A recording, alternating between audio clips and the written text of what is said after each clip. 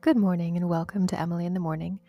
This is the podcast in which I share my morning cup of coffee with a poem by Emily Dickinson, and I share that poem with you. Today we have the one that begins, "If I should cease to bring a rose." If I should cease to bring a rose upon a festal day, 'twill be because beyond the rose I have been called away. If I should cease to take the names my buds commemorate, 'twill be because death's finger clasps my murmuring lip. So that's the whole thing. 2 stanzas. Again, ABCB pattern, regular meter. And what I love about this poem is, well, of course it is largely about death as usual, but it's a pledge of loyalty ultimately to friends who have gone before.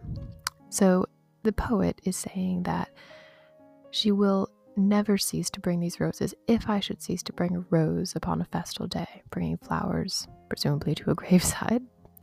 But of course I'm imagining that part. But that's the way I like to interpret it.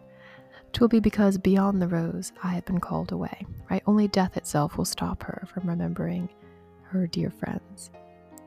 If I should cease to take the names my buds commemorate, and I think by take here she means take the name in the sense of using it, 'twill be because death's finger clasps my murmuring lip. We get this lovely image of her keeping the names of her friends alive on her lips until death has to clasp her lips shut to stop her from talking about these friends who she loves so dearly.